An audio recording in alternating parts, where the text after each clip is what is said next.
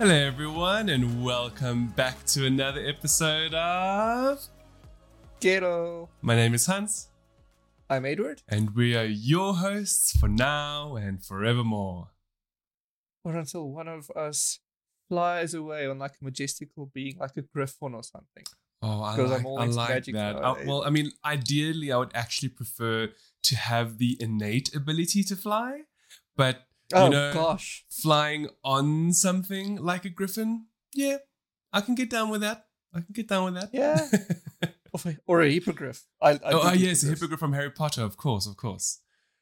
If you are new to Gettle, welcome to one of the internet's premier locations for gaming, entertainment, technology, and lifestyle. News, reviews, and previews, all wrapped up in a wonderful, geeky... Clove of garlic. Oh, yes. You're spot on this week. I love garlic. If you don't eat garlic, please I'm just stop just listening. smelling garlic at Just the moment. don't listen anymore. Just go away. If you are one of our regular listeners, welcome back, Gettle folk. It is lovely to have you all with us once again. We love hearing from all of you, as you know. This is Gettle 67, Season 2, Episode 25. Wow.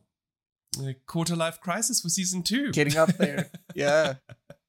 Jeez. It is a little bit, given how Edward and I, we try a lot to get good information on a weekly basis. And, sometimes it just doesn't happen. Nope. We've done quite well. It's 67 episodes of almost not having a dry spell. Although I will admit that we're sort of having a bit of one this week. With that said, don't tune out just yet. Because if you stay, you'll learn more about Boksburg earthquakes and Olympic sexploits, as well as little fishes, hearing dementia, apex tips to make you a better predator, and so much more. I'm quite keen on that last one, actually. So am I, actually. Want to know why? I really... No, why? Tell me. Because someone in this conversation penned that one. Oh. It wasn't me. So it's like, for a change. Well, before we get into the delicious content, for those of you who are familiar with Gettle, we always start off an episode with a weekly question. And for this week, we have, Edward, I hope you're ready. I hope I am as well. If you were a character in a movie, book, or television show, what genre would you live in? Now, before Edward answers and before I give my answer, we would love for you, our wonderful Gettle folk, to think about that for a second. And when you have your answer, to let us know, either by commenting below on YouTube or direct messaging us on social media. Now, with that in mind, Edward, tell me, okay, what genre would you live in? Counter question. Yes. Am I a main character or like not important at all?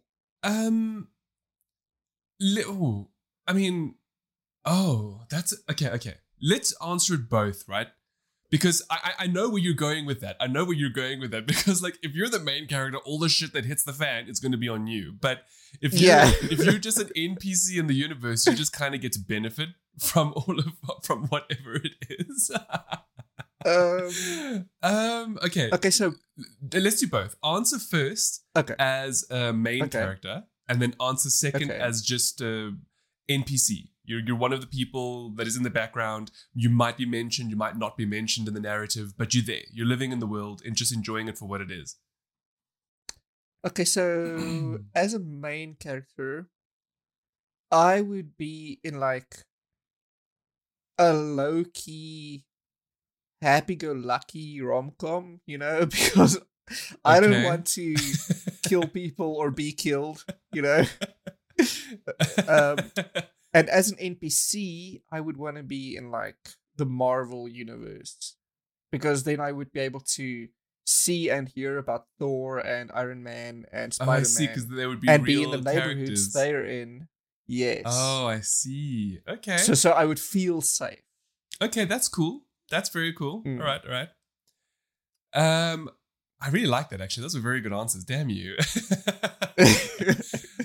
For myself, I think if I was a main character in some sort of a narrative, I would love for it to be... I did think about this. I thought like a very high-minded science fiction.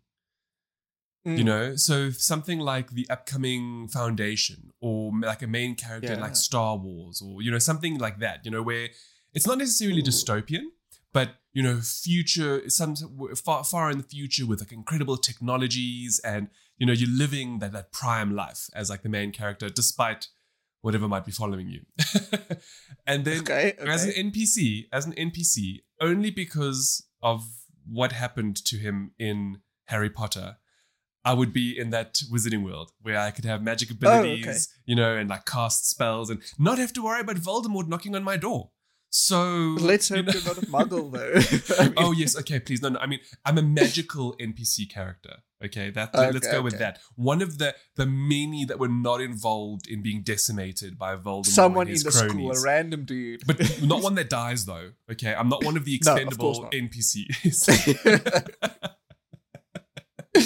Then again, you know, having said that, I suppose it would also be cool. You see, like because the question is about genre, it made it a bit difficult. Yeah. Because, you know, when you think of like superheroes, like that's not necessarily just action, adventure. Do you know what I mean? No. You know? Yeah. So yeah. But then again, you know, who's to say that you'd even have abilities if you were in the superhero universe? Much like you pointed out, you could be a muggle in the Harry Potter universe, which means my life would be exactly the way that it is now. No magic at all. Well, it could be like The Boys, where not all superhuman abilities are wanted. Like, you might have this amazing ability to fly, but the company, I forgot the name, they don't want you because all you can do is fly. Yeah. Vought, yes. So you've got wings. You've got angel wings, like Angel. No, I want to fly without X-Men. anything. Just, you know, you can manipulate gravity. Oh, like Heroes. yes, exactly like that. I don't want to have wings that you can't hide. You know, if you already have body dysmorphia issues, that's just going to enhance them. So I think Angel is beautiful. So I don't know why. But which version of Angel? The only version I know. Or the one that came later on. I actually don't know about that. I think he eventually became Archangel, if memory serves, and that's when he's all like silver and I think like robotic. I'm sorry if I'm messing this up for those of you who listen. But I'm going on like memories from like the 90s when I used to collect the cards and watch the TV series. Yeah, so am I. So I haven't kept up with it for a very long time because, you know, Marvel sort of changed gears. I mean, X-Men went to Fox and other studios, so nothing really happened from them. So, yeah. Well, anyway, with that in mind, X-Men is hopefully coming back at some point in time, right? Yes. X-Men and Fantastic Four and all of those. I can't wait. Well, since we're on the topic of questions, here's another one that I'll propose to you. And this will most likely lead me into what it is that I'm going to be speaking about further. And that is, Ed, what would you do if you knew that someone you loved was losing their memories? And unfortunately, this is it can be a real scenario for many people in the world today, which, I mean, I didn't mean for us to go into such a somber topic so quickly, but this is going to lead on to two things we're going to speak about. So, I mean, maybe I should... it's a difficult one. It's a difficult one. Yeah, all you can do is just be there and be supportive, I guess. Yes. Okay, so I'm leading us into a film called Little Fish. And the title is completely devoid of, you know, indicating what the film is actually about, because it's actually a sort of like a dystopian love story, or rather it becomes one. So what it's about a couple who fight to keep their relationship together as a memory loss virus spreads and threatens to erase the history of their love and courtship. Gosh. So in the film, it's kind of like how, you know, when COVID started up, everyone was like, oh, you know, there's this virus and it's first been identified in China, and, you know, it's another coronavirus and like SARS, blah, blah, blah. And then, you know, obviously it escalated. Now we're a year and a half into the pandemic. So Little Fish is a very similar premise where all of a sudden, around the world, these incidents occur, like a pilot who forgot how to fly, a man who forgot how to pilot a boat and then swam to shore. And they then find that there is this disease spreading amongst the human population that is erasing the human memory. Okay. In a way, I think it's kind of like a bit like Alzheimer's, dementia, that kind of thing through the memory loss perspective. Yeah. And then what it does is it follows a couple who are portrayed by Olivia Cooke and Jack O'Donnell. Olivia Cooke has appeared in a few things, but they're still somewhat unknown actors for the most part. And it's all about their relationship and their love and what they do to deal with how their family and friends are losing their memories to this. I think it was called NIA. I've just forgotten what it actually stands for. I think it was like neuro something. Anyway, and it's a decent film. It's not amazing by any stretch of the imagination, and it comes across as a bit of a like art housey, but like with a tinge of like a science fiction element with this whole virus that makes you lose your memory and whatever. And without going into spoilers or anything, the way that the movie begins is the way that it ends. I won't say how or why or whatever, but it's a very much like a oh wow, like when it eventually happens. It's decently acted, if a little bit drawn out, because it's fairly long. I think it was an hour 45. It could have been a bit shorter. It's a decent movie, but it's also very sad. Yeah. As you can tell, it's not happy-go-lucky. Don't watch this if you want to feel good. It is very much one of those. It's sad because you see the deterioration of the people around them, and then this, of course, can be related to the real world, where a lot of people do suffer from diseases such as Alzheimer's or dementia. Speaking specifically of dementia, I actually came across a very interesting study recently, which has to do with hearing and its relation to dementia. So, that's not something you would link together, right? I mean, no, not at all. We know that dementia is the slow regression of somebody's mental faculties, to the point where you either lose memory or the means to do things, but also you can your mind imagines things to try and fill in the gaps that have now disappeared. It's very sad. It's very it's an awful disease to have. Mm-hmm. Well, the University of Oxford, they recently conducted a study with 82,000 participants, which is a lot. I mean, that's quite huge. A large sample size. And what they discovered, rather not necessarily shockingly, but interestingly, because this could lead us towards possible means of identifying if somebody's more likely to get dementia or not, is how people who show a difficulty in hearing spoken conversations, not any conversation, in particular, with a lot of background noise or a lot of noise around, had a 91% increased risk of dementia. Wow. Which is look, of course, that's the headline sort of topic that you can take away from the study. It is actually between I think 60 and 91%. It's not exactly super high all the time, but even so, even if it was just a 50% chance, that's huge. Yes, still. they've now discovered that somebody who struggles to hear spoken word over loud noises, that could potentially be an indicator of possible future dementia. It's sad more than anything else. Wow.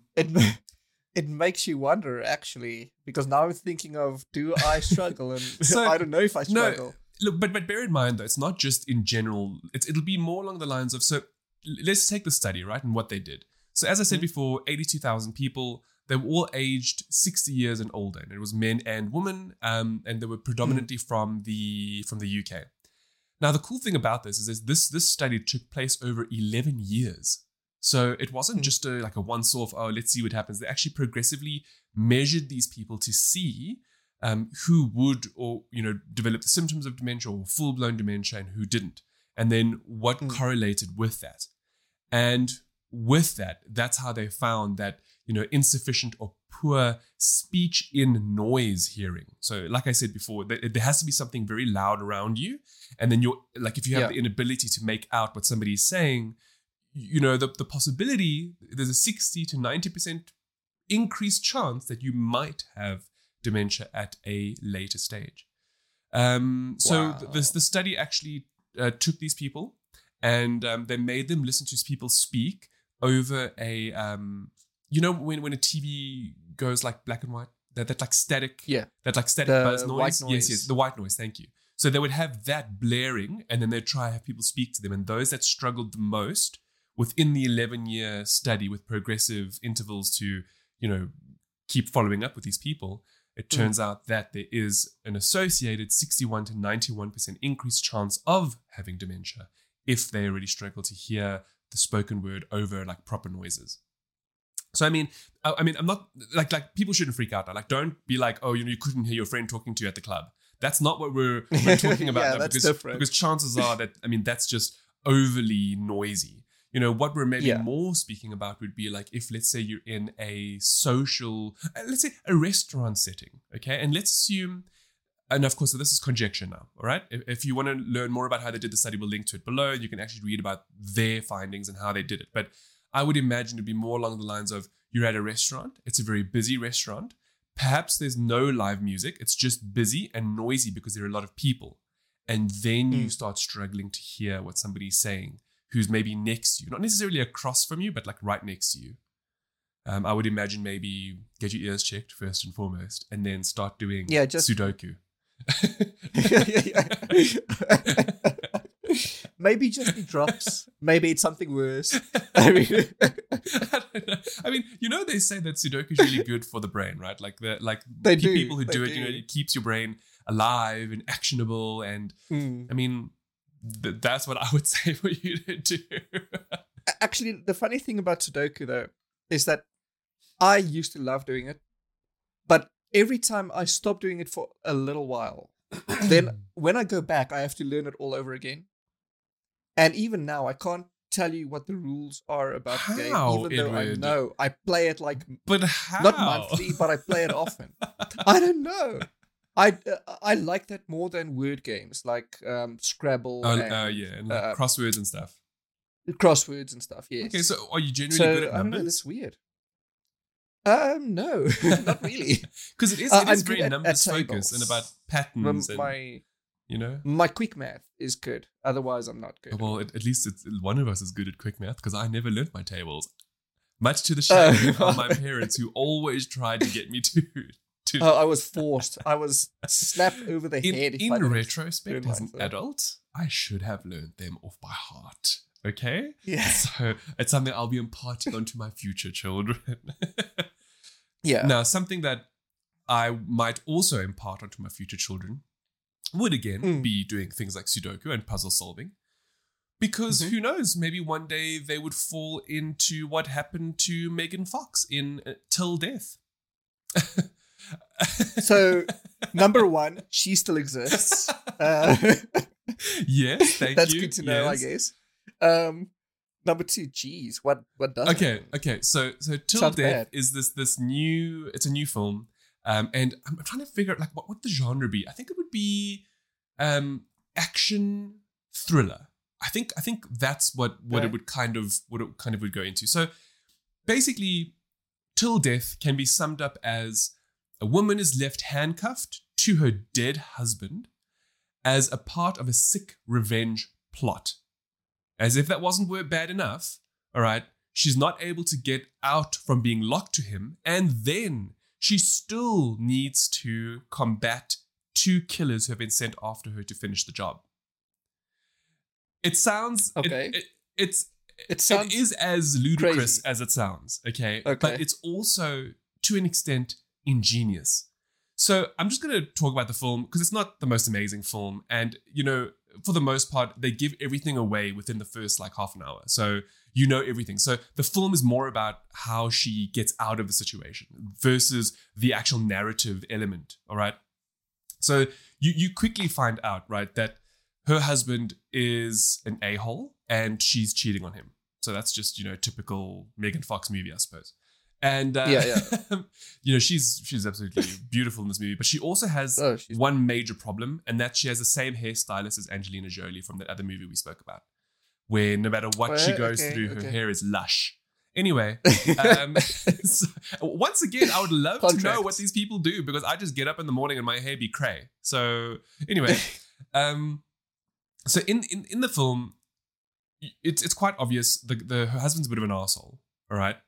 And he's also an advocate, and he helped Megan Fox's character get out of or rather helped put a man away who previously attacked her in her home, okay? And it seems as if he keeps lording that over her as a means of like control, I always help you, so you owe me kind of thing. Anyway, to kind of like a long story short, he inevitably finds out that she's been cheating, okay? But then there's something else that happens, which I won't spoil that. Which causes him to commit suicide while being attached with handcuffs to Megan Fox's character. That sounds it's as bad, it's as horrible as it sounds. And then the whole film progresses where she starts finding like actually I wrote here, it's kind of like 50 Shades meets Saw, because the 50 Shades element is this really tawdry love story. But then the Saw element is whereby this husband got his ultimate revenge by blowing his brains out and making sure that no matter what his wife did, she couldn't get rid of his body. In the sense of, they go to their like holiday home because it's their anniversary, blah, blah, blah. And then they get there, and then obviously they make love. And then the next morning he kills himself in front of her. Okay. And then no matter what she does, she can't get rid of his body, because everything is gone in the house. So he planned this perfectly to a T. And the Saw element comes in, because there's like little things where like, he would leave her. So like in one of the rooms, he had like a photographic studio. And the night before, it was filled with beautiful photos of the two of them as like an ode to their anniversary.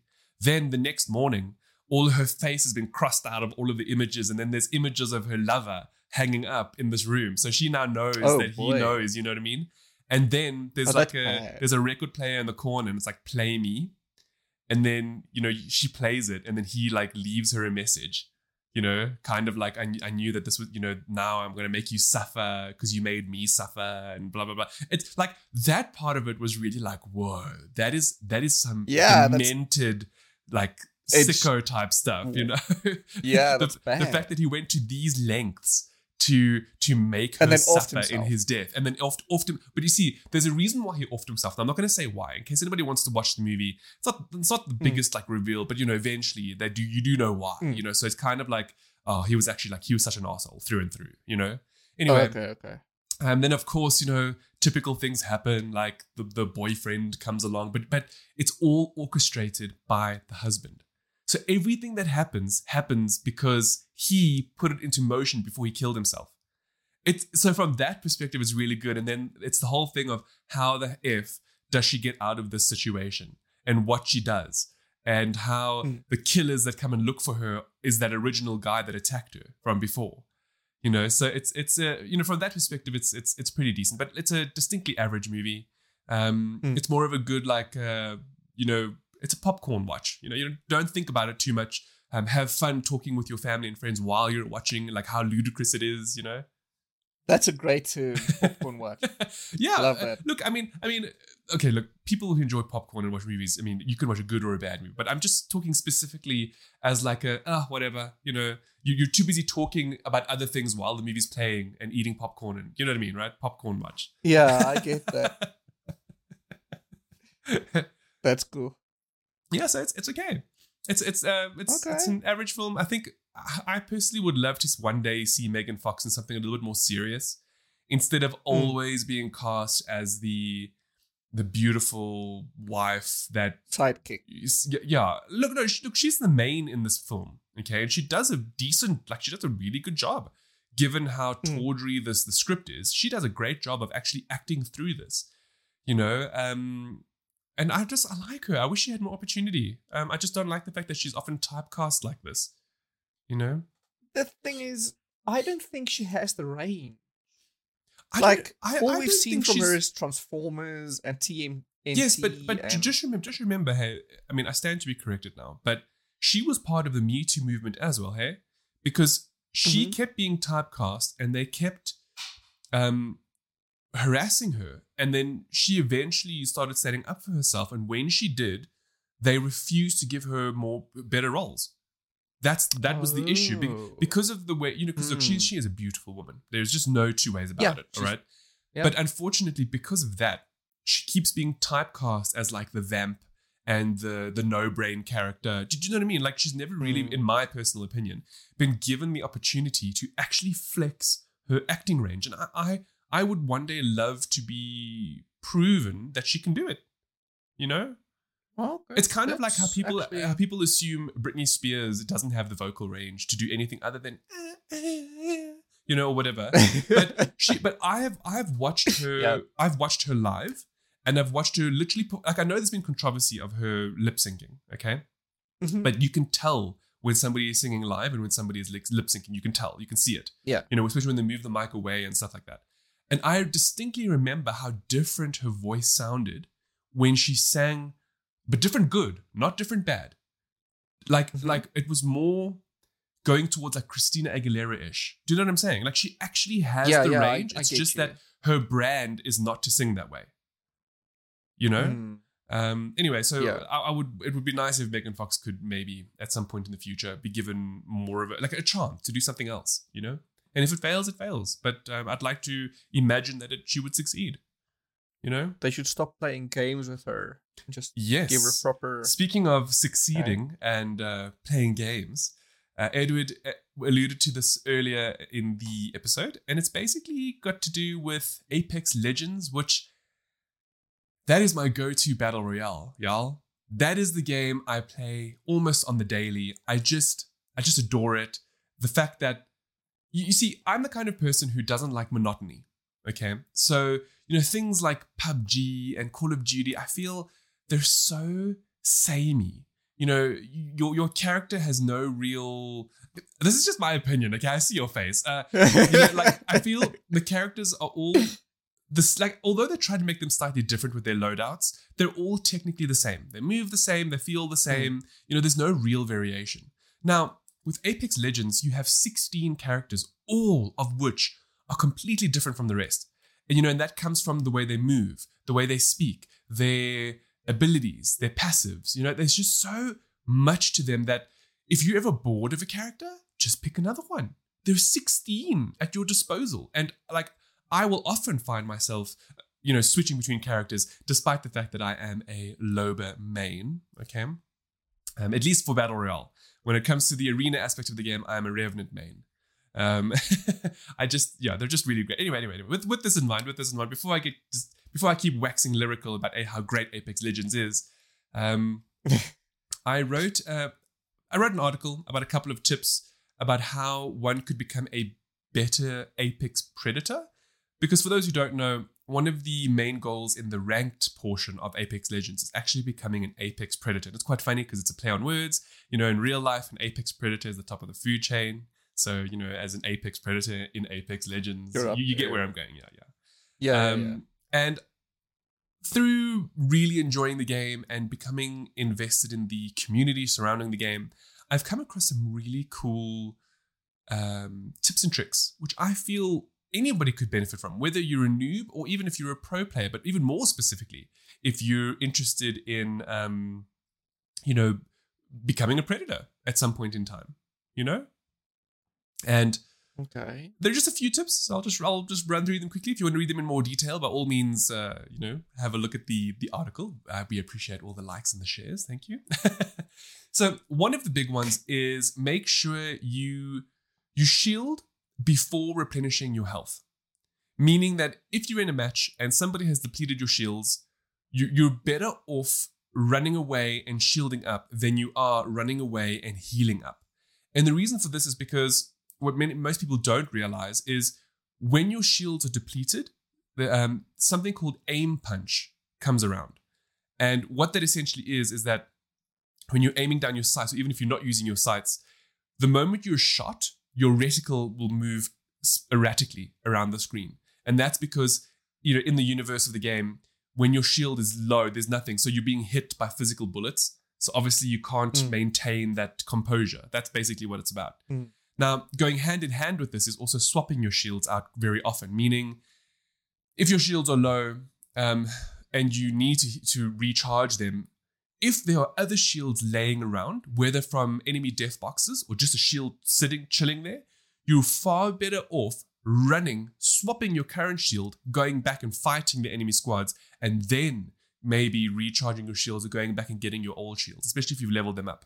This is just because many times, you just don't have time to charge up. It takes long. So, these two tips go hand in hand with each other. So you want to stop aim punch, obviously, from happening. So you need your shields to be up. But then if your shields are low, instead of now trying to find a place to heal up or to shield up, just randomly pick up a new shield, kill the enemy squad, and then go back and get your shield if it's already leveled up. So those are two of like the main like big ones. The big one. Yeah. Those are like very super handy, and they take some getting used to. Like a lot of the stuff that I'm talking about now, these are not easy in the sense of they're not second nature. You've got to like train yourself to think this way, because it's, your initial reaction to things is, let me just charge up, let me just heal quickly, whereas exactly that could mean the difference between dying or surviving in your skirmish. So you're much better off quickly grabbing another shield, doing away with the enemy team, then maybe going back and getting your shield, or stick with your current shield, whatever the case is, because maybe you even picked up a better one, and then moving on with the rest of the match. Another cool one is called the Charge Rifle Tap. So for those who are familiar with the game, the Charge Rifle shoots like an ionized beam, like plasma beam on players, and then, initially to deal damage, and then it shoots like a massive pulse. What people don't realize that they can do is if you the moment you hit the trigger to start the shooting animation, right, where the beam initiates, if you do that and then immediately switch your weapon away, what you can actually then do with the charge rifle is you can tap enemy players, meaning you can get an idea of what their shield strength is, because it only does like 2 damage or 5 damage, and then they won't even know where you're coming from either, because they won't even realize what hit them, basically. And better still, you can knock cargo bots silently from the air. And to me, that's like a proper strategic thing to do, because, many times you could be in an area and you might need something from the cargo bot, but you don't want to let other players know that you're there, because maybe you don't have enough on you, like the weapons, whatever the case is. So if you're lucky enough to have a charge rifle, you can almost just ping it out of the air silently, and then it drops and you take the loot, Another gun tip has to do with the L-Star. This is particular with its bullet size. So most light machine guns in Apex Legends do 2.5 times headshot multiplayer damage. Now, that's because it's really difficult to shoot people in the head with an LMG because of the way that they move and their recoil patterns and stuff. The thing is, though, the L-Star has the biggest bullet of all of the LMGs. And by this, I mean, like if you had a Hemlock and a Spitfire, and you were shooting somebody sort of like here on the shoulder, that wouldn't count as a headshot. But if you shouldered somebody with an L-Star, it would count as a headshot. So your chances are much greater of doing a lot of damage. There are only 2 more tips left, if you don't mind me speaking through them.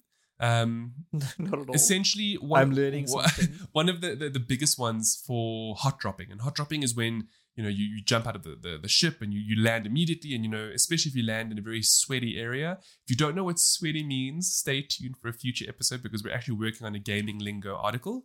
But essentially in this context, sweaty means, these are people who they play a lot, so their hands get like, with people who play a lot, their hands get very sweaty. So sweaty locations are generally for people who are really good at the game, so you want to avoid them if you're not good. Anyway, so if you happen to drop in a sweaty location, you'll scramble to get weapons and ammo, because the longer you take, the higher your chances of dying.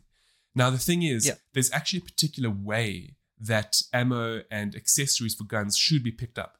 And essentially, it's mag, ammo, then gun. So always mag and ammo, and then the gun. So if you hot drop, and you can immediately, as you're dropping down, see, let's say, an extended heavy mag, and a Spitfire, and then some Spitfire bullets. Pick up the bullets, the mag, and then the gun. And the reason for that is because if you pick up bullets and mag before you pick up a gun, your mag will be fully reloaded the moment the gun comes up for you to shoot. And that could then mean the difference between like winning those early dogfights or losing because you need to reload. And it's just one of those few, again, very much, you've got to train yourself to do that. Because more often than not, you land and just spam. You spam the button to pick up whatever you can, you know? Not that you'll immediately go for the weapon because that's the hurty thing. Yes. But then you only have the one bullet. Well, it's not one bullet. So what it does is if you pick up a weapon without a mag, it will only fill up half of it. So if let's say the Spitfire can take 42 bullets, if you pick up a Spitfire and ammo, and then you pick up the mag, it'll only fill it up to 20. Whereas if you pick up the mag, the bullets, and then the Spitfire, you'll have 40 bullets to shoot with immediately. So that's a huge difference. 40 versus 20 bullets in terms of downing somebody who's in front of you. Let me tell you, you can down a whole team with 40 bullets, especially if your aim is good. If you've got an L-Star and you well, the cool thing with an L-Star, I suppose, is that it doesn't actually have a mag. So that's one of the few weapons where if you land, just pick it up and go, and try your best to hip fire though. Don't aim down. Don't ADS it, because chances are good if you do that with a L-Star, you're going to miss. Because then your recoil is like this. Yes. Yeah. The final tip, I suppose, has to do with movement and momentum in Apex. So unlike a lot of the other Battle Royale titles, Apex really has a incredible movement system. And this is because the game's engine allows for momentum to be kept on characters. So this means that, like, you know, if you, like, one of the basics is sliding and jumping. And this is because as you slide, you gain momentum. And if you jump off of a slide, you carry that momentum, so you jump much further. So that's one of the basics. Yes. Then what you can do with that is you can start evolving and changing how you move around the map. And there's things called like tap strafing or flick strafing if you're on console. Anyway, those are a little more difficult to explain, but it just has to do with how your character moves around the screen. So if you are interested in that, go check out the article. There's some video stuff there for you as well. And who knows, you could become the bomb, the next Apex Predator with some of these little tips. You can get lead. Yes. Well, moving on to something a little, scary. Edward, did you feel it this morning? No. Did you? No, don't lie.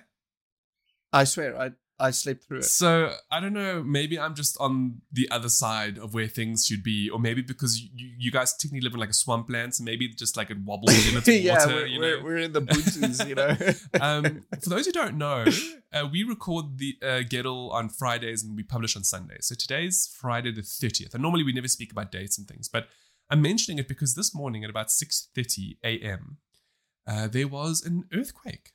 Like we don't normally get earthquakes in South Africa. You know, generally we have tremors, which have in the past been attributed to mines collapsing or explosions at new mines or whatever the case is. But this was, from what I understand, according to the United States Geological Survey, as well as the Council for Geoscience in South Africa, is that we had an earthquake.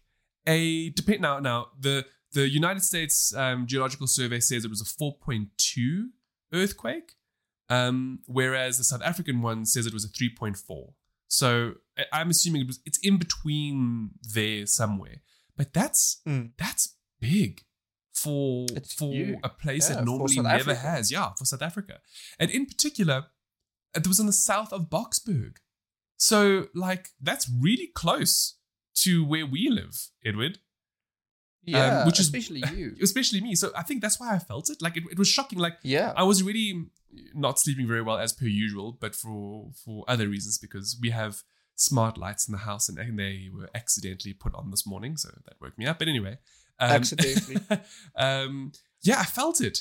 Like, I was in and out of, like, trying to go back to sleep again. And then just all of a sudden, it was like my whole bed was shaking. And I was like, what is happening? I was like, what's going on? Look, you know things are bad when South Africa gets earthquakes. Okay, Listen, everything's going crazy. as if, I don't know. It's just, can we please just have a rest now? Can 2020 just be gone? 2020 V1 is not nice, okay? And I really don't want 2020 V2 next year. I want 2022 next year, okay? Please. At least it's going to be 2020 V until 2030. Okay, so anyway, it's just really incredible that this even happened. And so because it happened, I was like, what are the chances? Or is this going to happen again? Like what else can we know about earthquakes? So I found out some interesting earthquake facts. just so you shouldn't sleep any longer, Well, I mean, how could I? I mean, the whole everything shook. It was just Gosh. Anyway, so some cool, quick earthquakey facts. One of which is that there are over 500,000 earthquakes detected every year. That's a lot. I had no idea it was that many. That's a way lot more than of which 100,000 can be felt. So the one this morning was one of those 100,000 out of 500,000. Okay, and of which again only 100 of these 500,000 actually cause damage. So those are the ones you hear about in the news because buildings are falling in or whatever the case is, right? Thankfully, we haven't had one of those in SA. As a matter of fact, the world's largest earthquake was actually recorded in Chile on the 22nd of May, 1960, and it was 9.5 magnitude. I mean, this morning's one was allegedly 3.54, and it lasted for about 30 seconds. Okay, plus minus. It actually was like quite a bit. And that was terrifying. I cannot even imagine that's bad. What a magnitude 9.5 is, Anyway, this one I thought was really cool, and I wanted to know if you knew this even existed. Did you know the moon has earthquakes? Well, I assumed it had, but I mean, one thing that makes our earthquakes is that our plates are moving. Correct. And stuff like the moon, what plates do they have, because it looks like a single rock. Well, I had no idea. I had no idea that moonquakes were even a thing. Okay, so to me, this was like, whoa, boom. So apparently they happen because of Earth. And it has to do with the tidal stresses associated with how far the moon is from the Earth. So it's not like on Earth where, we have the tectonic plates that are shifting and, that's how the Himalayas were created and so on and so forth. This is just depending on how close or how far the moon is from the Earth and our, gravitational flux and all of that happening together causes the moon to shake a little bit. Shake. Oh, so literal gravity. Yeah. See, so that's a gravity shake, because I mean, it's not the same. Look. Apparently, it does also occur within the moon. So it's not just like on the outside. Apparently, it also happens inside. Okay. But I would imagine it's all related. It has to still do with the Earth and where the position of the moon. It's all someone shaking our marble around. It's just there's so many more facts. We will link down to the full article, including things like what a hypocenter is versus an epicenter. Do you know what the differences are, Ed? Without reading them, I actually don't. I have heard of them, but I don't know what the difference is. Okay, so the hypocenter of a earthquake is where it happens beneath the Earth's crust. So way, way deep within the Earth. So like apparently the one we had this morning was 40 kilometers down within the Earth. Okay? Jeez. So that would be the hypocenter. Then the epicenter is directly above the hypocenter. So that's essentially where it like splits open the Earth kind of thing. On the surface. It's on the surface, yeah.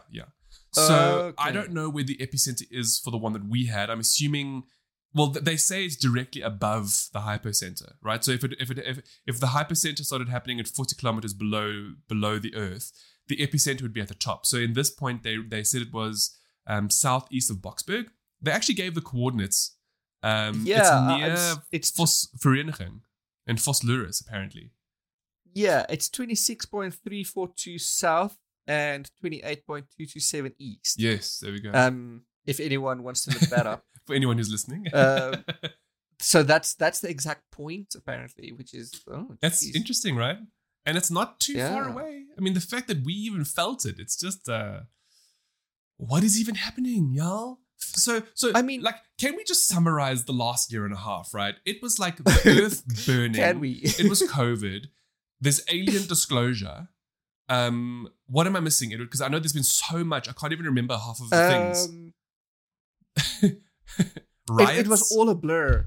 Oh, the riots, yes, that's recent. not just for us, also abroad, remember? I remember the murder hornets going through the beaches. Gosh. What else? I don't know, but it was a lot. It's been a lot. And you know what? Because it's Yeah. been so much, Edward, because it's been so much, I implore you Mhm. all to at least once a day experience the big O. NSFW. Especially on National Orgasm Day. Hey, is that which a is real coming thing? up. When is that happening? It is a real thing. July 31st, this Saturday. Oh, tomorrow. Uh, I know what Yes. I'm doing. you should be doing that anyway. Yeah, I just literally was recommended that now while you were speaking earlier. Oh, awesome. By Reddit. Thank you, Reddit. No, not Reddit. Sorry, Flipboard. And yeah, National Orgasm Day. So this will be published right around that time. And it's an offshoot of International Female Orgasm Day, which is August 8th. I think we already spoke about that one earlier. Yes, we have actually. So that's very interesting. Yeah, so I'm curious, it's- why did they split it? I mean, isn't an I don't orgasm's an know. orgasm? I can't find the details I on know why why. it's split in the first place. Because one is more Why? work than the other. Haha, yeah. I'm I not mean, wrong. it could I'm be. not wrong. You're not at all. According to the Wikipedia, it's typically celebrated by the United Kingdom, Australia, United States, the Netherlands, and I Canada. almost wanted to I say don't know Commonwealth why. countries, but then you added in a few extras there.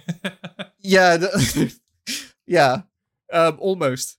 And it's weird that it's only that, because I would imagine everyone wants to celebrate that. I believe it should be a public holiday. Don't you, Edward? Exactly. Vote for Yes. political party Gettle. National your next- Orgasm Day for public holiday. Why Ah. not? Why not? I mean, that I mean, come on. Exactly. That would also serve for like mental health. I mean, who doesn't want to get off? Right? Exactly. A day right? that you can rest, middle of the week, imagine. Like it's one thing to stretch and take advantage of your mental health days at workplaces that actually offer them. Correct. It's another thing for the country to have a public holiday for mental health. Sexual health day. Yes, Hey? sexual well-being. Oh, there we go. That's better. Well-being. I Uh, like that. Yeah, I dig that. So it's just Vote a for quick Gettle one. at your next election. Celebrations. Oh yeah, Gettle 2024 or whatever it is. Yeah, it is 2024. Is it 24?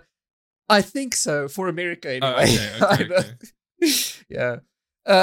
Celebrations occurring on this day include orgasming, masturbation, raising awareness for what orgasms are and how to have one. That's a long one. We do that a lot. Raising awareness for health benefits. We do that a lot. Yeah. We are like We're the like the awareness poster child guys. for this day. Awareness for the orgasm gap, which we also spoke about, and spreading discussions surrounding the practice of faking an orgasm. Oh. Now, we haven't spoken about that one. I might look into it. Well, you should, because Um, there's a very yeah. large misconception that it only occurs with women, but that's actually not the case. Yes. They're actually Yep. it's a very much smaller percentage of men, but they do it as well for a variety of reasons, which we spoke about those reasons for before. faking orgasms. Yeah. It could include being sick, just not wanting to, Yeah. So I'm going to look into that one. Okay, awesome. Yeah. And then moving straight on from orgasms is just more orgasms, this time in the Olympics. Oh, I'm loving these Um, Olympic facts. By the way, did you yes, see we yeah. got a gold in women's breaststroke and I a world did. record? First a silver and then a gold. Yes. So, and a world record. So And it's, a world it's a record. double, a triple whammy. And So- we have to mention the lady's name. I'm so it's. I know it was yes, it's. it Schoenfeld or Schoenenberg? I think it's Schoenfeld. Let me Please, South because we can't speak about it Africa without gold giving her medals credit, from- because this is an incredible achievement. Schoenmaker. Okay. First name, Tanya. So it's Tanya Schoenmaker. There we go. Tanya Tatanya. Schoenmaker. Tatanya. Tatanya, thank you for making the country proud and for performing Yes. so incredibly well in the Olympics. Now on to Olympic sex it's records. amazing. Yes, so on the topic Of record-breaking last week we events. spoke a little bit about the Olympic villages and how many condoms there were in Brazil specifically. Yes. So turns out that the Olympic event, I always forget who the Olympics really is, but the Olympic organization, it turns out that they've been setting breaking their own condom distribution records since 1988. What? Wow. Yes. So I went and found a cool post basically detailing all the times Okay. specifically condoms made a big Yes, news yes. around it. So starting in 1998, turns out that they distributed 8,500 condoms. So that was very few back then comparatively. In order to spread awareness of HIV and AIDS, which was a huge thing during that time. That's good. That's good. Because that's when the Right thing to do as HIV well. surged and it was a Yeah. pandemic, rightfully. So, look, funnily enough, though, they found several hundreds of condoms on the roofs of the athletes' quarters back then, which led to the banning of outdoor sex at Olympic villages. Why? So, the first time ever the organization gives all these athletes who are pumping testosterone and estrogen and they're at their peak physical, they want to pump, okay? But with they're a view, up though. there.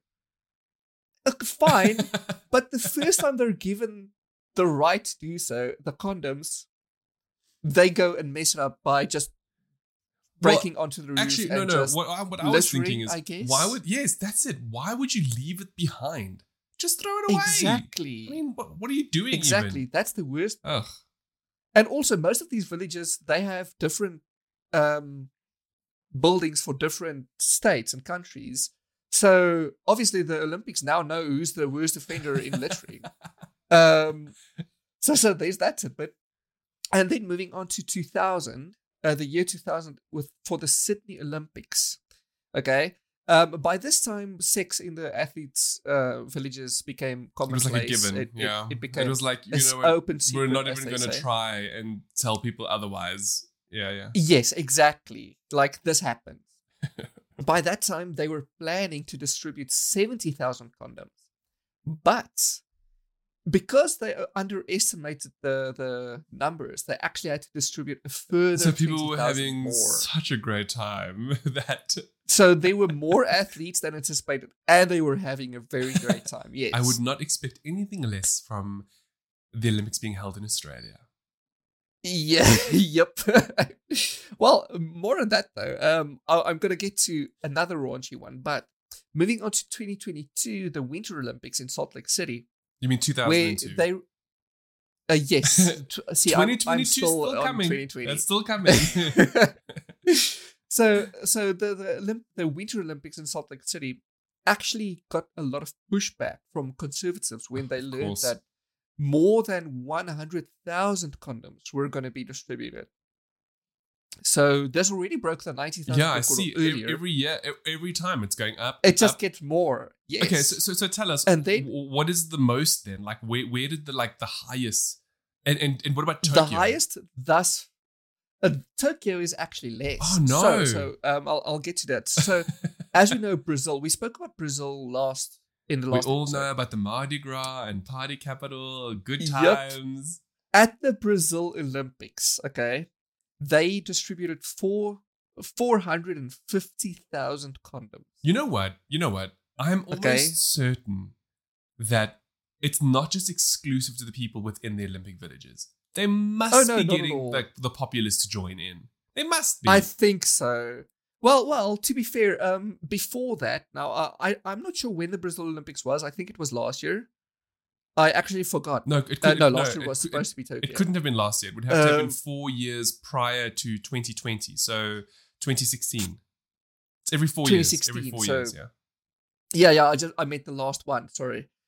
But actually, before that, the reason why I think you are correct in bringing in civilians and stuff is because at the 2012 London Olympics, which is so-called the raunchiest Olympics of them all, 150,000 condoms were distributed. But number one, they obviously broke the previous record, but apps like, okay, back then it wasn't an app, it was a website.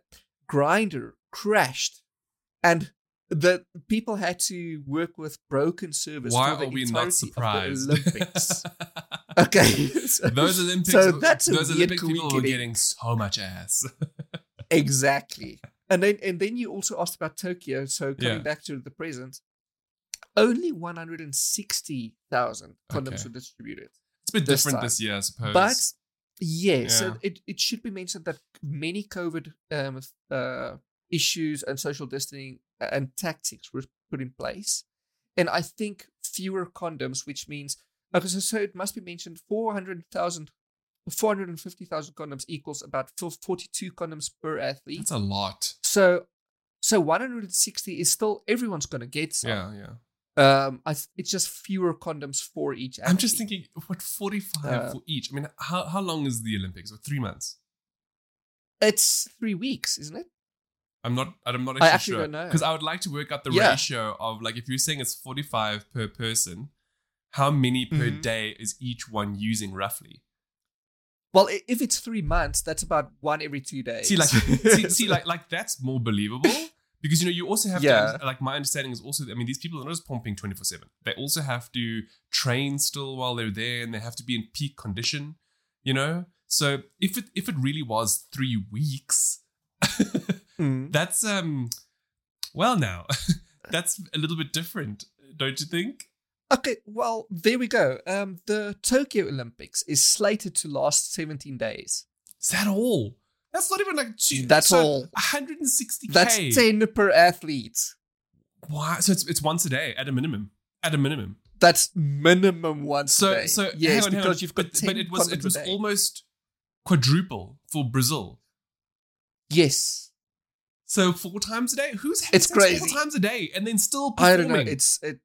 They're having orgies. I think that's what's going on. That's most like likely multiple condoms, one session. The organizers told Reuters, though, that the condoms are not to be used at the villages. They're actually meant to be taken home and to spread awareness of HIV. So that's such a copy paste PR term. It's just not real. And I thought it's interesting to let you know how many very condom enlightening. That was very, very enlightening. Wow. And I'm sure up until the 8th of August, when all of this comes to an end, we'll get more factoids like this. I'm just looking at this and I'm realizing I've missed out on being an Olympic athlete, because, like, this sounds like, right. Listen, you said that last episode as well, and I totally agree. Like, there's something. I mean, there. Y'all want to have the best 20s of your life? Be an Olympic athlete. Pretty much, and then retire by 35. Yeah, so exactly. Well, it doesn't matter. By then, you've had your taste of all 200 countries, so you're good. You don't have to worry. Literally. And that's the end of NSFW. I know we sang it this week. We didn't do it last week. Yeah, last week was a sad week, wasn't it? I don't know. I can't remember. We were talking about something, and then it was just like, okay, well, I guess we're in it now. So we're just okay, moving on. Much like it with the TV series that I'm busy watching, or that we binged, called Sexy Beasts. Okay. I know it sounds like it should have been an NSFW. I think you mentioned that earlier this week. I did. I mentioned it to you, yes. So it's a show that I've been wanting to watch for a while now, because I think the trailer came out about 2 months back. And the whole premise behind it is, first of all, it's a reality TV series. So if you don't like reality TV, this is not going to be for you. But it's a reality show whereby they are trying to... So reality TV in general is very fickle. It's very... superficial. All right, meaning that a lot of the times the people are naturally beautiful. I mean, do you ever see ugly people on reality TV? It's very rare. All right, No. unless it's Not unless even it's an for like Amish botched TV show. surgeries or something, or anyway. Or My 600 Yes, Pound Life. exactly. Have you seen that one? Okay, yes, I have. Anyway, so with that in mind, this show, what it tries to do is subvert those expectations of when you see someone and you become immediately attracted to their primary sexual characteristics. So what this essentially means is normally the reality of the situation is when you see somebody for the first time, you immediately are either attracted to them or not. And from a visual perspective, then you get to know them and you either really get attracted to them through their personality or you don't. So what Sexy Beasts does is it tries to take away the primary sexual characteristic completely. And it does this by using really cool makeup effects from the movie industry. In this sense, you'll get people that they look like a zombie, or they look like a tin man, or a whale, or one of my personal favorites was the dinosaur lady. I can't remember her name at all. But do you remember that show, Dinosaurs? That really old 90s show? Yes. That was it the show or the movie? Because I'm thinking No, I'm thinking the live action show.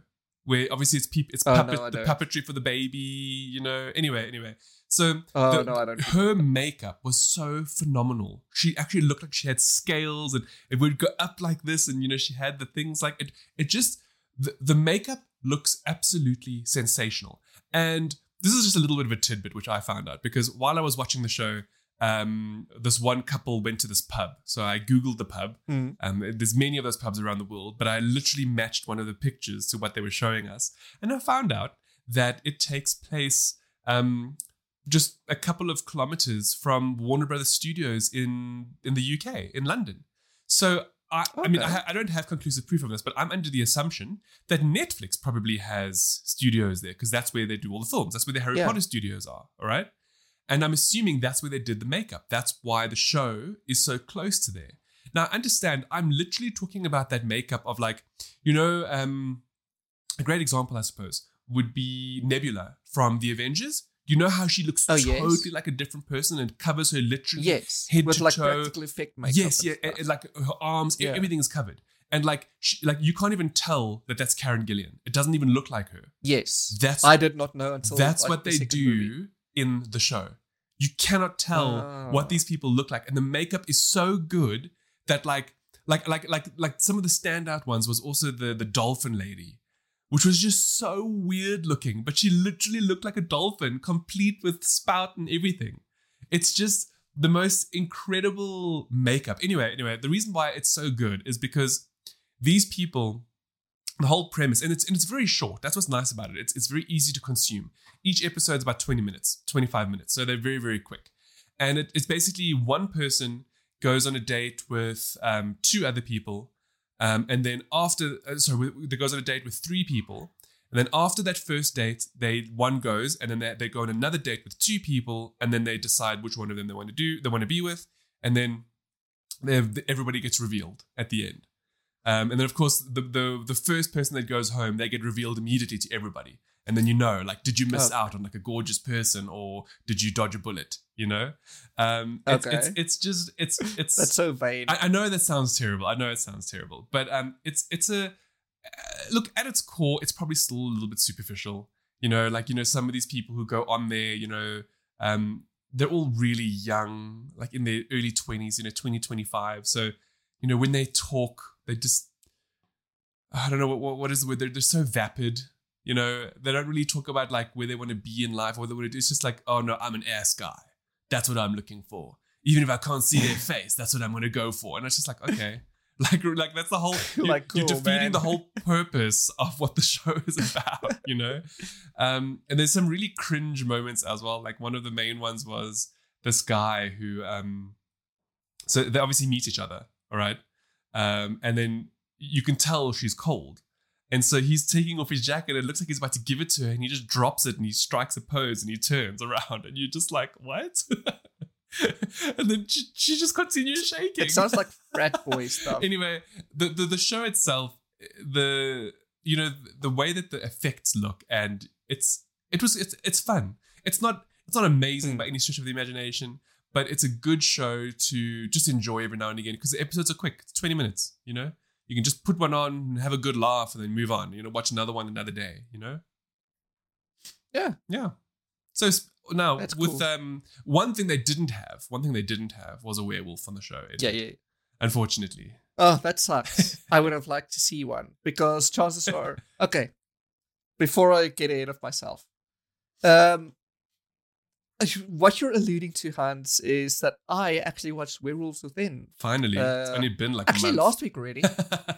I watched it last week, last Friday, I think, with Marianne. Okay. And it exceeded my expectation. I will say that. I figured it would, because this is very much...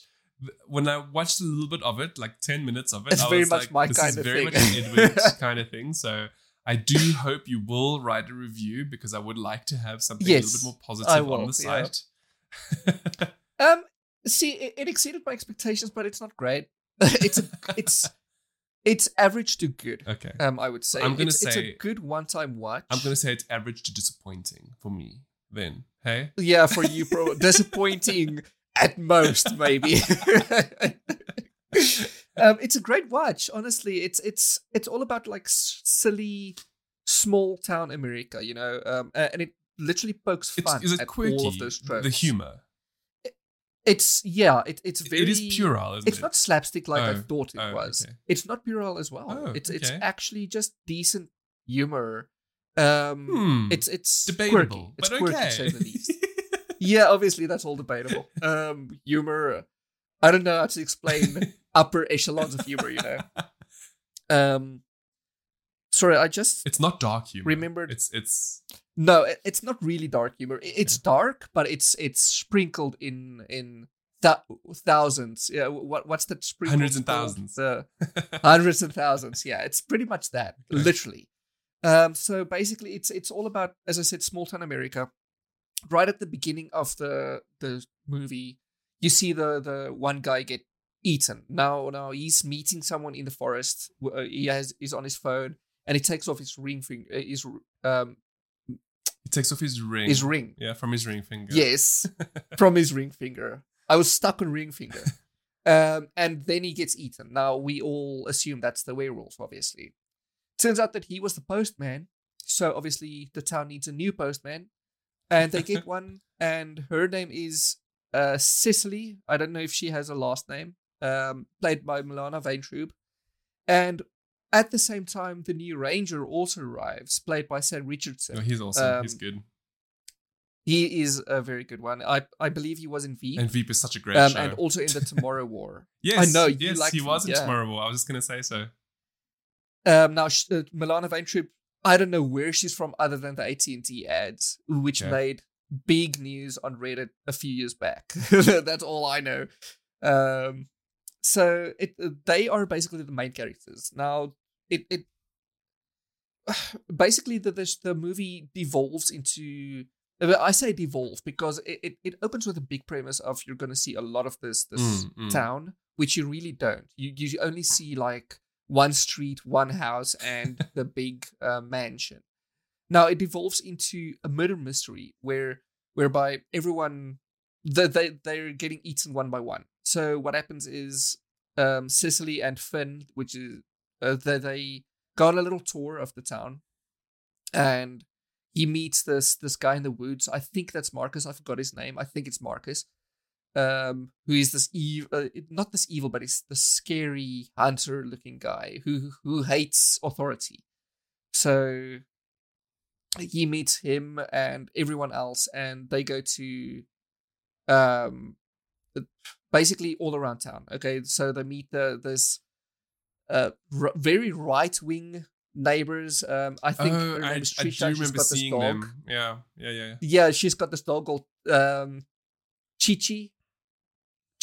His name was Chachi. And Chachi becomes like a thing throughout the movie where so the werewolf eats Chachi very early on in the movie, and throughout the entire movie she's all like, my Chachi, and that's very good, well acted. I love that bit. And they meet the very left-wing neighbors as well, which is it's a gay couple. Their surname is Wolfson, which is amazing. This one guy played by Harvey Guillén, his name is Joaquin in the movie. He's amazing. He's a very, very good actor, and I loved his character a lot. Now, what happens is, after all the antics, Cicely and Finn, they bond, kind of, and there's this whole almost romantic bit, and then Finn, who is still held up by his ex, he, in the middle of them almost kissing, he gets a phone call and he immediately answers because he still loves his ex. And then obviously things go sour for him and Cicely. It's and that kind of humor then, that kind of like, yeah, it's very camp. Yeah. But then they storm off, and obviously because they're all new, they are living in the bed and breakfast motel. The I forgot the name, but it's a big mansion. And then that morning, Trisha is all screaming. She's super loud, and everyone's woken up, and she's like, "My Chachi's been eaten!" And basically, this is where the murder mystery begins, because then the gay couple comes around, and they're like, "Yeah, I found her because I've been running." So this is where you have to start making connections now. Now, who's the evil? Who was the one who either murdered or ate Chachi? Is it at least good from that perspective? From like a murder mystery? It's actually very good, because they keep throwing you to a loop. Okay. So you're like, okay, so this guy, the husband of Joaquin, I forgot his name completely.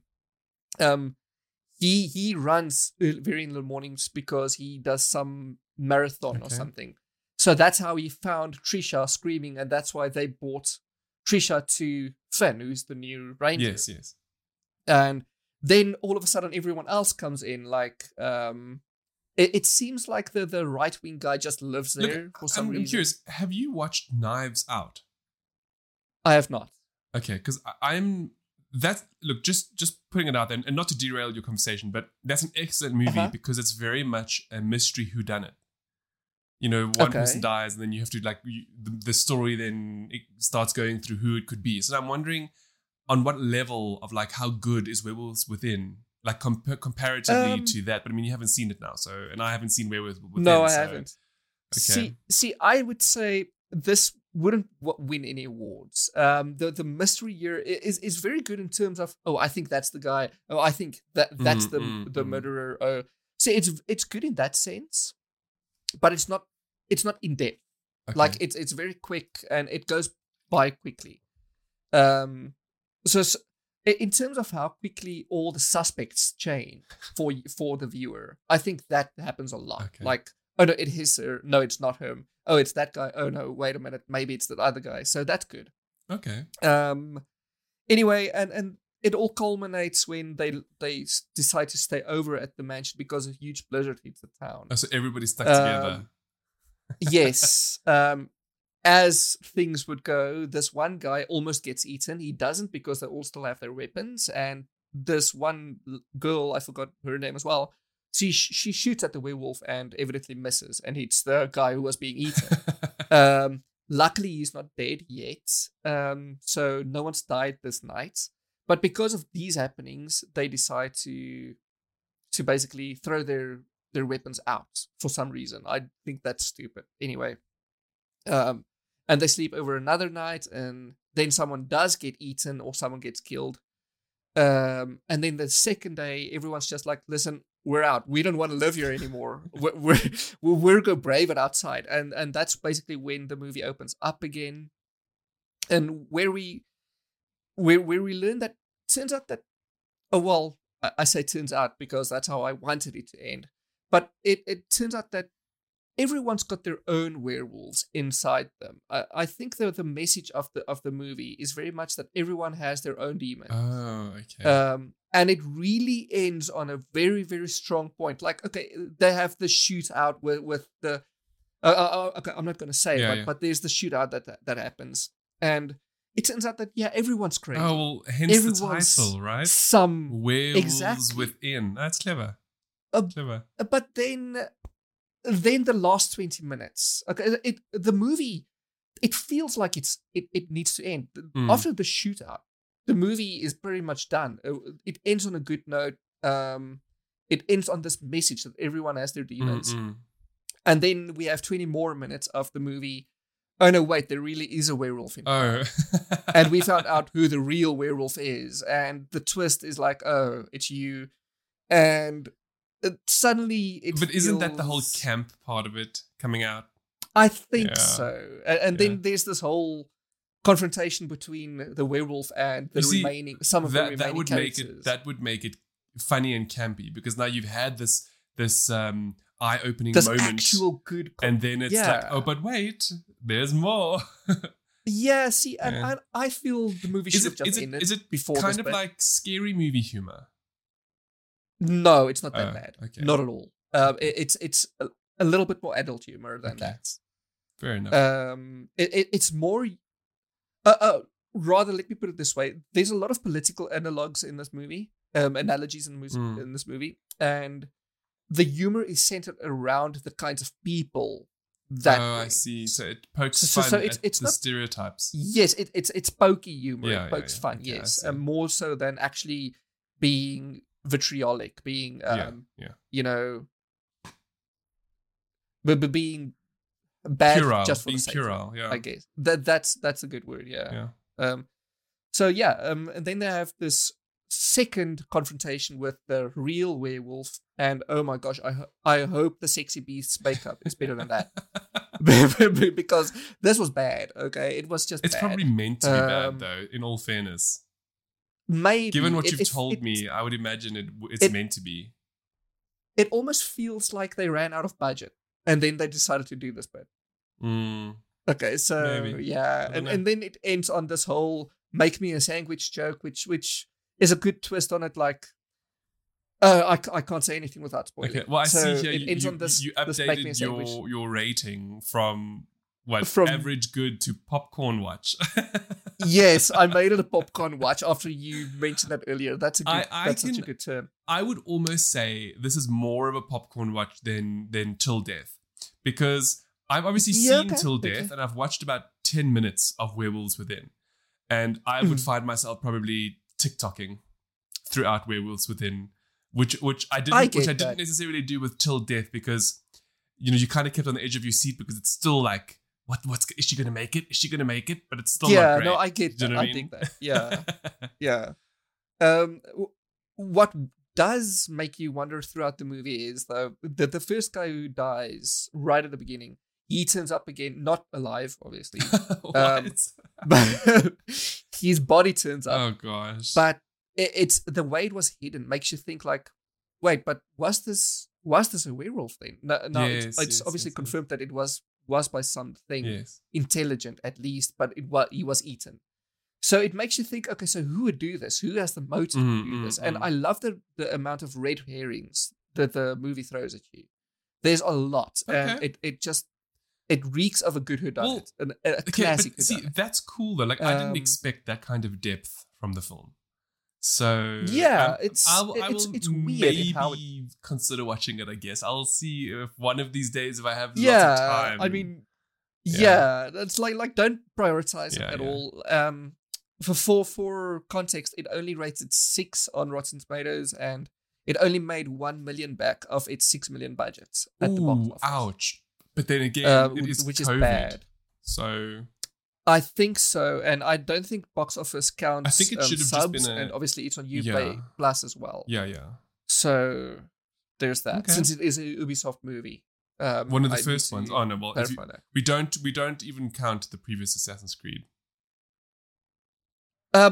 Is Assassin's Creed even on Uplay? I don't Uplay think Plus? so. I wonder. Yeah, I it shouldn't- actually it haven't wouldn't watched be, it. I You know think. that I haven't watched it. Assassin's Creed. Yeah. It's bad. Okay, if you think it's bad, it's then it's disappointing. trash. Okay, because It's disappointing. honestly, Yes, no. it's not good. Not at all. Okay. Uh, Well, thank you so- for that, Ed. I suppose we can ponder Yeah. on whether or not the Werewolves Within is something that's worth watching amongst all the other things we've spoken about in this Yes. lovely episode of Ghetto, episode 67, Mm. season 2, episode 25, which has now come to an end. Again. Yeah, for those of you who tune in on a weekly basis, thank you so much. If you're new, we really hope you enjoyed, and we'll see you again soon. But with that in mind, from myself and Edward, thank you so much, and we'll see you all again next week. Ciao. Bye.